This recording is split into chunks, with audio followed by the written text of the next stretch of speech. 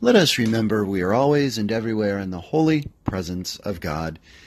Good evening. This is Rick, and welcome to the Presence Podcast, episode number 139. If you look in the episode listing, you'll see that I made a mistake. I have two episodes 137, so I'm going to skip a number because last one should have been 138, so this will be 139. And because I've recorded a podcast every day since the beginning of the year, today is also May 19th, but it's also day 129 of the year. So, in case you were wondering. Anyway, it is evening again. You may recall if you listened to the previous episode, that would be episode number 137B, I guess.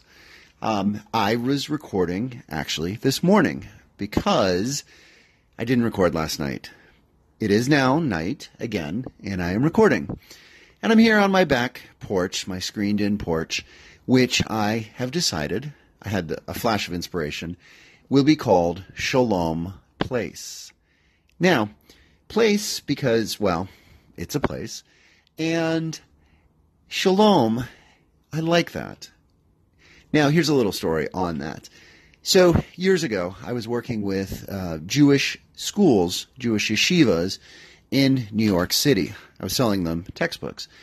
And I noticed that at the end of conversations with numerous people, they would say, "Be well." And they wouldn't say take care or take it easy or see you later, like we typically might say, but they would say, "Be well." And it wasn't until later that I realized, after noticing this time and again, it wasn't until later that I realized that shalom, which oftentimes we non-Jews tend to translate as peace, it actually can also be translated as be well. And I thought that was pretty cool. So this is going to be called, from here on out, Shalom Place, my screened-in back patio porch. It was a rainy day today. Storms on and off. Nothing too terrible, but it was a day where the sun came in and came out. But it was a very good day for me to keep my eyes, my ears, and my soul open to recognize when I was in the presence of God. Or really, to recognize when I was experiencing the presence of God, because God is always with me. God is always with you. God is always within all of creation. It's just that most of the time, much of the time, almost all of the time, perhaps, we just don't recognize that. But today, I did, in two moments that actually were, time-wise, pretty close to each other. So here goes. Today was a day when I recognized that my two kids are growing up. Now, I have been knowing this for a long time, but today was one very specific milestone, which is the second part of the episode title. The first part has to do with my daughter. Now, I don't name my kids here, so I'm not going to give you names. It'll just be initials. But my daughter, C, is a dancer, and she loves to dance. And it's that time of year again where she has her recital. Now, it's a very busy weekend. She had, I think it was 3 or 4 shows yesterday, and then I think it was 4 shows today. Now, the shows are not identical. Some she does more dances than others. But today I went to the afternoon show, and this was her big show, which meant that her age level, her group, they got singled out by their names, and they received flowers on stage, and she got to do all of her dances. And they were amazing. She is such a great dancer and such presence on the stage, and she's just so happy. She just has this joy and this excitement and this energy. And I have a tremendous amount of respect for her dance studio. I'll tell you, they have the most creative dances, the most thoughtful songs. In fact, more than once, not this year, and at least in the songs that I heard, but in years past, I've liked songs that they've played so much that I went and looked them up to listen to them on my own. Songs that I had never heard before. They danced to them on the stage. Well, going along with the music is the choreography, and a piece of the whole dance that I think sometimes gets overlooked, which is the costumes. They have amazing costumes. Many of them are custom made for them. They are coordinated. They are from head to toe, so with bows or hats or head coverings all the way down to the shoes. And I think that really adds that detail to the whole experience. And I have to tell you, I appreciate this dance studio whenever we go to competitions like we'll be going to in July, because not every dance studio has the same values as this one. This dance studio is a couple of sisters who created this years ago. It's been around for a while, and its studio is located right in the heart of the uptown district of the town, next town over. And both women have families who are practicing Catholics, and you can tell in just the way they run this studio, which is a business for them. And again, when we go to other performances and we see other studios, and especially the costumes that the kids wear, bare midriffs and skimpy kind of things, our studio doesn't do that. And our studio doesn't do certain kinds of dance moves that, although they might be popular in popular culture, they don't do them. We don't do them. Others certainly do, but we don't.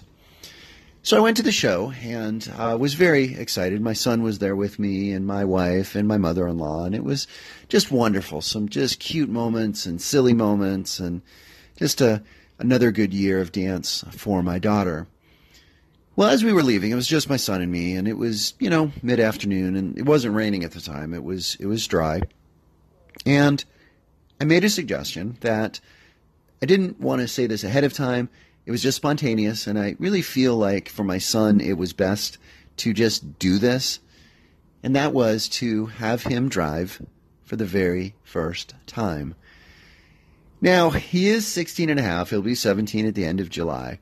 And to this point, he has really not expressed an interest in driving. I think for various reasons. One is he's kind of young for his age. Second, not a lot of his friends drive yet. Third, he just is very busy doing other things.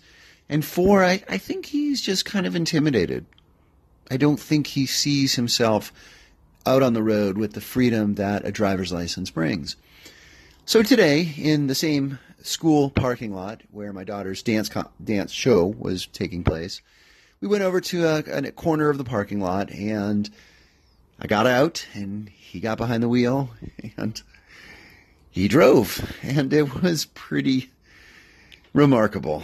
So, I guess the most significant thing for me was the milestone. It doesn't seem that long ago I was teaching him how to ride a bike, and he was a quick study. And, with a bike, there's not much coaching that you can really do. You just get them up and have them balance and have them pedal and then let them go and try to catch them if they fall. But if they don't, falling is part of the whole experience. Driving a car is pretty different. There's a lot one needs to know. And quite frankly, I really didn't coach him that much before he got behind the wheel. And it became pretty apparent pretty quickly that there were certain things that he needed to know ASAP. And I filled those things in. Things like hands at 10 and 2, make sure that you do hand over hand when you're turning, brake and accelerate gently, basic things like that. But he did it. And he was generally pretty calm, and I was pretty calm, and it went well. Now, it wasn't as much as we could have done, and we weren't really in the best part of the parking lot. There is another part that we'll have to try next time. But overall, he did well, and I think his confidence was boosted. I think my confidence was boosted. I told him after he drove, I said, you just got to know that this is a long process, and there's going to be moments when I might yell at you or you might yell at me, and there might be some name calling, and it might get ugly. But I love you, and no matter what, it's going to be good, and it's going to be okay, and you're going to learn, and I know he will. So we need some more time to practice. We'll see how it goes. And a milestone was made today. Pretty cool.